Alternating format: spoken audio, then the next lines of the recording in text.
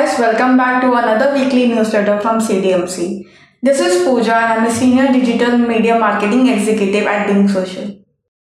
Recently, this news came out that JioFiber planned to reduce its tariff from Rs 2,499 to Rs 1,000 per month.